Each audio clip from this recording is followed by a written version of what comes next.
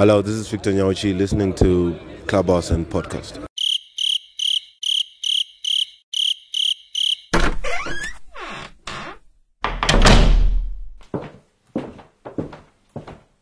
Not that cricket.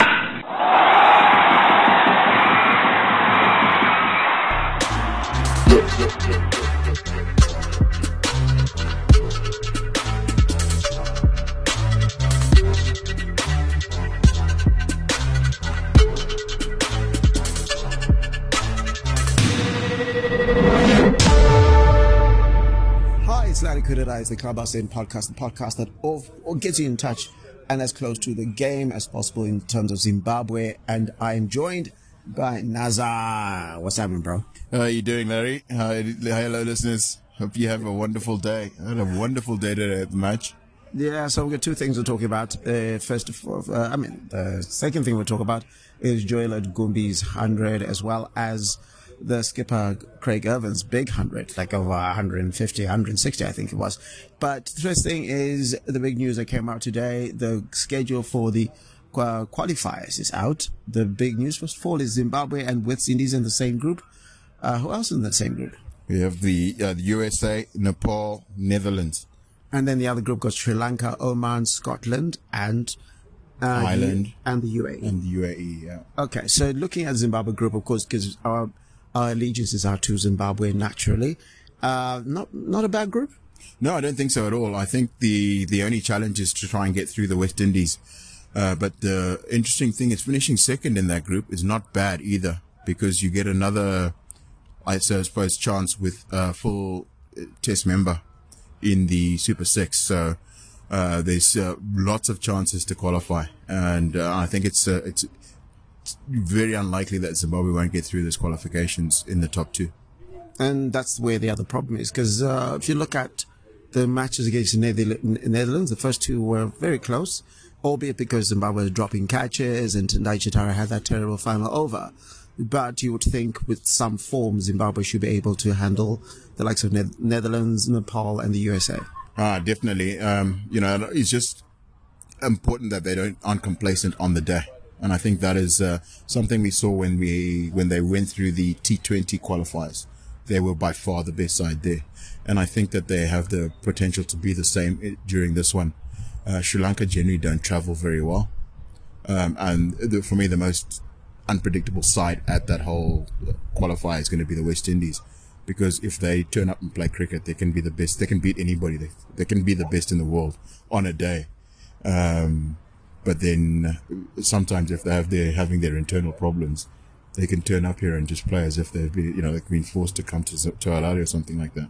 Darren Sammy is their new coach. He's won the World Cup twice as a T20. That becomes a big thing in their dressing room, doesn't it? No, definitely, because and I think Darren Sammy, from what I've heard, has the respect of the players.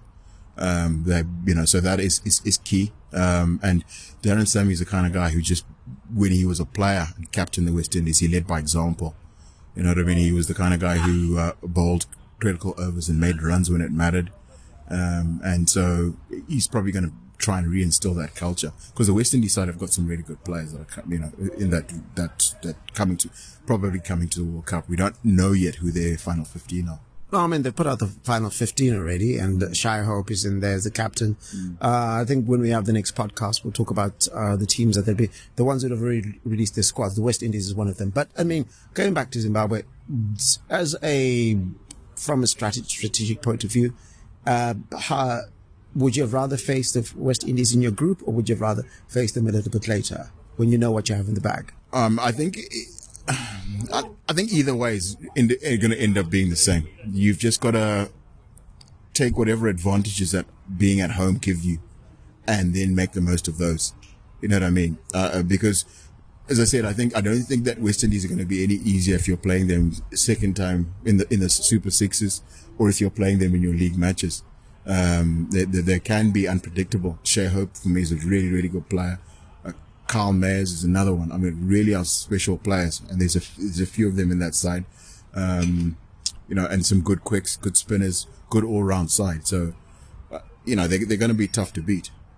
And Zimbabwe coach I just forgot. Dave Houghton said that his plan is to win this tournament and not scrape through. That should be the mentality that Zimbabwe go in through, because you're now leaving yourself with a situation where you want to win the tournament, not necessarily just trying to get a second place. No, that's exactly right. And I think it's the right way to approach it, because it's also, you don't often get to host 2 qualifiers within the space of a year. You know what I mean? It's not going to happen again, and you've got to make the most of whatever it is, good fortune or great relationships, whatever it is that caused this to happen. You've got to make the most of it, and I think that's the right attitude. Then now we're going to have a chat more about the group stage. Okay, before I go, what do you think? Can Zimbabwe, will Zimbabwe make it to the World Cup? Your prediction right now? I think there's around about a 75-80% chance that they will. It's pretty high, 75-80% chance.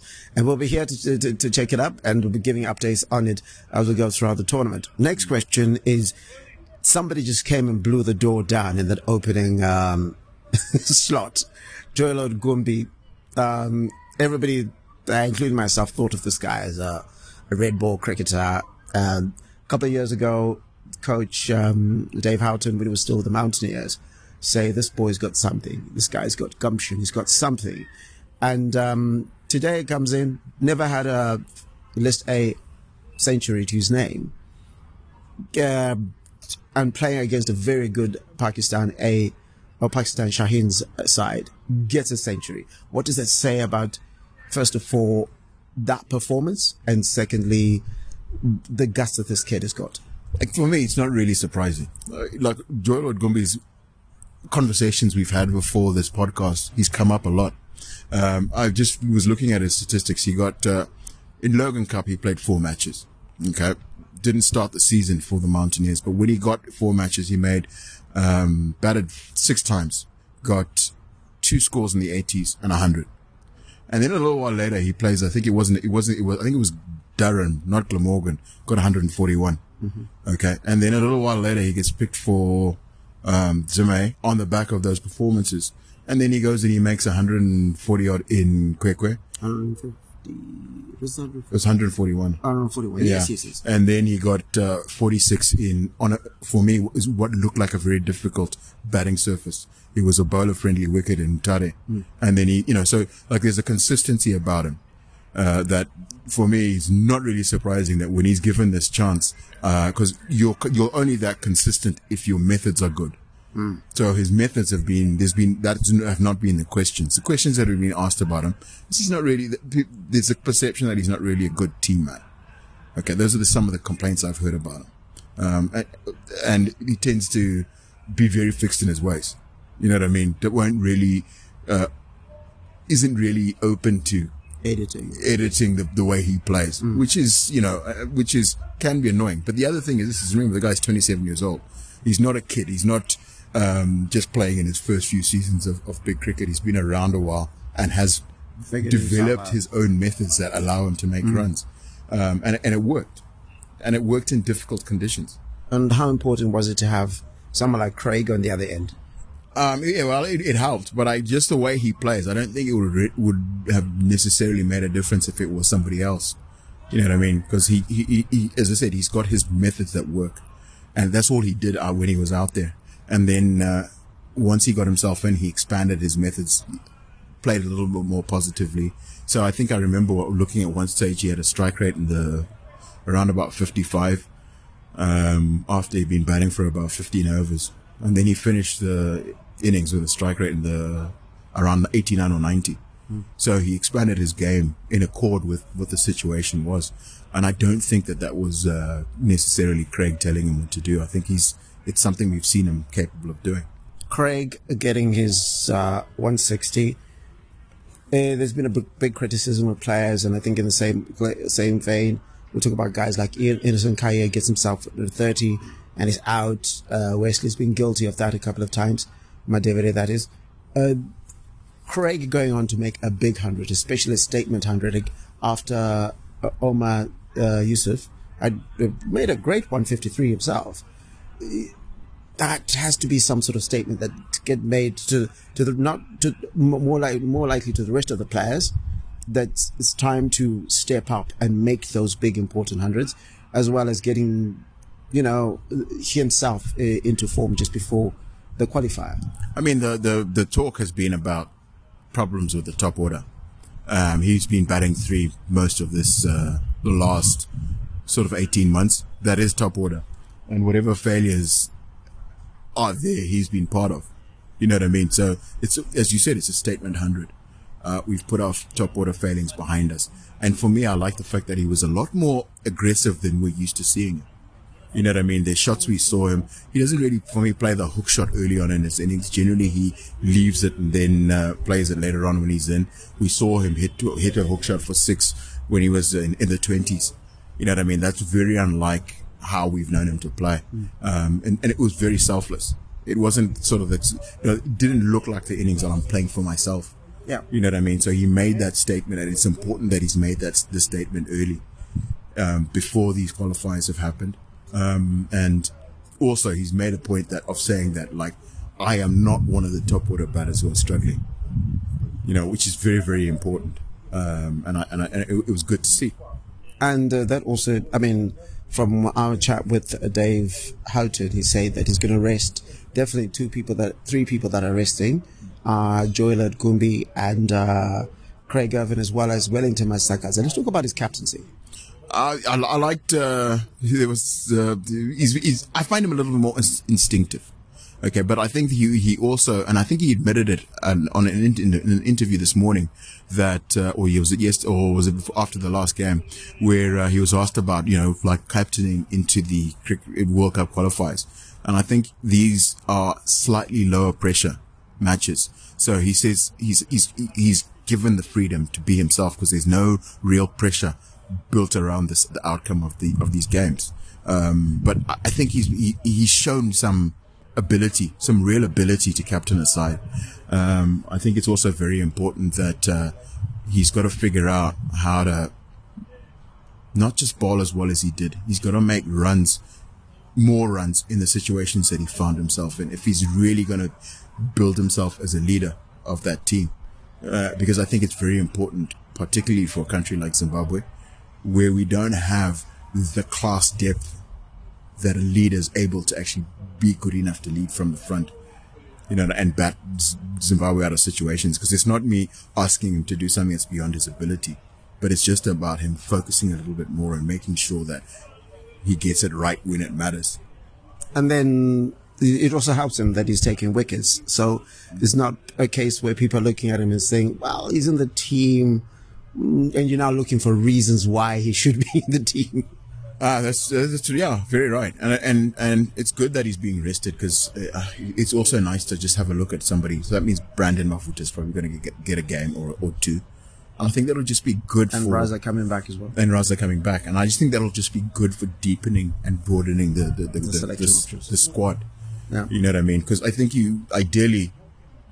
my belief is that you need to have a quality second 11. Not just second, like 5 people. Yeah, you know what I mean? And then ideally you want to have some young guys in their 19s and 20s who are outside of your second 11, who are potentially quality. You want to have about 30 or 40 guys that you can look at seriously. And I mean, of course, you generally have like 6, 7, 8 who are like your first names on the sheet, but afterwards the quality shouldn't drop so much that you're thinking, what are we doing here? Yeah, that's exactly right. And games like this allow you then to experiment and give guys goes. And then also we had the county sides came out, like, so we had, like you and I've spoken about Nyasha Mayao as an alternative. He's a big fan. Yeah. And then, like what he did is he did well, but he just didn't do well enough. He didn't do well enough. It's kind of like this situation where Joylord has come in and didn't just get a 30-odd, 40-odd. Yeah. You go in and made a statement. Like I said, 200s against very good, 300s, against very good opponents. Yeah. And so it's just like one of those things that, like, it's good to see. And then there's a lot of other guys who we're going to be seeing, because the county sides thing is going to happen next year again. Yeah. So there's a few other guys who are going to go thing. And then Nyasha, I've had a few conversations with Nyasha over the last sort of 6 months. He's also very, very keen on just to try and keep improving his own game, figuring out what it is he's doing wrong, where he's, so it's wonderful when you start to see that squad starting to become quite broad and a lot more competition. And then you've got like 5 or 6 options everywhere. You know what I mean? Whereas there was a time, I think, earlier, Innocent Kahe was absolutely certain that he was the first choice opener. And suddenly he's not. And that's a good thing. Okay. And maybe Innocent might not like that. But finally, we've been speaking about the positives. Dropped catches today. Yeah, well, it happens. I mean, Netherlands, those drop catches happened. This match, and it looks like there's a pattern where 5-6. It's as if in one game, Zimbabwe will catch everything. Then there's another match in which they'll drop everything. So for me, it's interesting because I was commenting with Skanda Bakta at the time. And I said, like, listen, there's something about the way, because there was a lead up where there was a lot of real untidiness in the field. Guys missing straightforward, like, stops and that kind of stuff. And then that's when we had that series, I think about 3 or 4 drop catches in a very short space of time. And it's one of those things that as a team, you learn from those things. You know what I mean? Because batters talk about having something similar, where suddenly the game flattens out a little bit, nothing really happening, and then you let your minds wander. And it's interesting because sides are, especially sides that have played a lot of cricket together, they're in tune. They'll generally do the same things at the same time. And that's what happened out there, is everybody just sort of nodded off. And then bad cricket happened, allowed the Shaheens to create this big platform, then a big partnership, and then Ben Yusuf to get on to a big score. And the interesting thing is, having found that this is just information as far as I'm concerned. That's why I said it's a good thing that those drop catches happen, because you have information. Somebody's got to be clued up enough in the field, okay? One of the senior players, your wicketkeeper, Clive Madande, to see, oh, this is that situation in which we drop these catches. You know what I mean? And then you can now hit it off, because you can then be like, guys, you know this situation, this is that one when we drop, you know, or whatever it is, G up the guys and then prevent those things from happening. So it's good information to have when you know that, okay, failure is about to happen here. You know what I mean? And then this is how we react. And this is how we you know, like, transcend from this, like, pattern, you know? But it's a pattern that's happened. You mentioned Netherlands as well. It's not the first time that this pattern's happened, you know, and then the key things that happen leading into those series of drop catches, and catching it early, understanding when it happens is very important, because we know this now going into those qualifiers. Imagine finding this out in the game against the West Indies, that we have this pattern where we drop catches in quiet periods of play. All right. And then you find it out, and then you discover it again against Sri Lanka in the Super Sixes. And then now you're watching the World Cup on TV. Watching the World Cup on TV, but at least now we know, and Dave knows. I mean, like, Dave's been around, and he's probably having this conversation with his players. At a different level, you know, but he's having this conversation because it's a mental thing. It was a mental switch that, because you're a collective, you're a unit, everybody switches off that mental switch at the same time, and then that those sort of disasters happen. Naza, thank you so much. Your socials again? You know them better than I do. It's Darlington Matambanadzo. That's my Facebook. Darlington Matambanadzo will also get you to me on Instagram, and then it's Darlington Matambana is Twitter. Cool. Larry Kwirirayi, catch me on any socials. Otherwise, subscribe to us on any platform you can catch. This is the Clubhouse in podcast, also published by 3 Men on a Boat, and also to add that on Twitter at 3mob.com. 3 is a digit, and the rest is letters. And then on 3 Men on a Boat and 3 Men on a Boat, that's on Facebook and Instagram. 3mob, no, that's Facebook and Twitter, and 3mob TV. That is our what we do on the platform that is called. People are just looking at me right now, and so I'm not forgetting all my notes. But that's what we do on TikTok. Otherwise, take care of yourself and the people that you love. The next episode is after the fifth match between the Pakistan Shaheens and Zimbabwe Select, in which we'll also talk some more about Group A. Thanks for listening. We hope you enjoyed the show.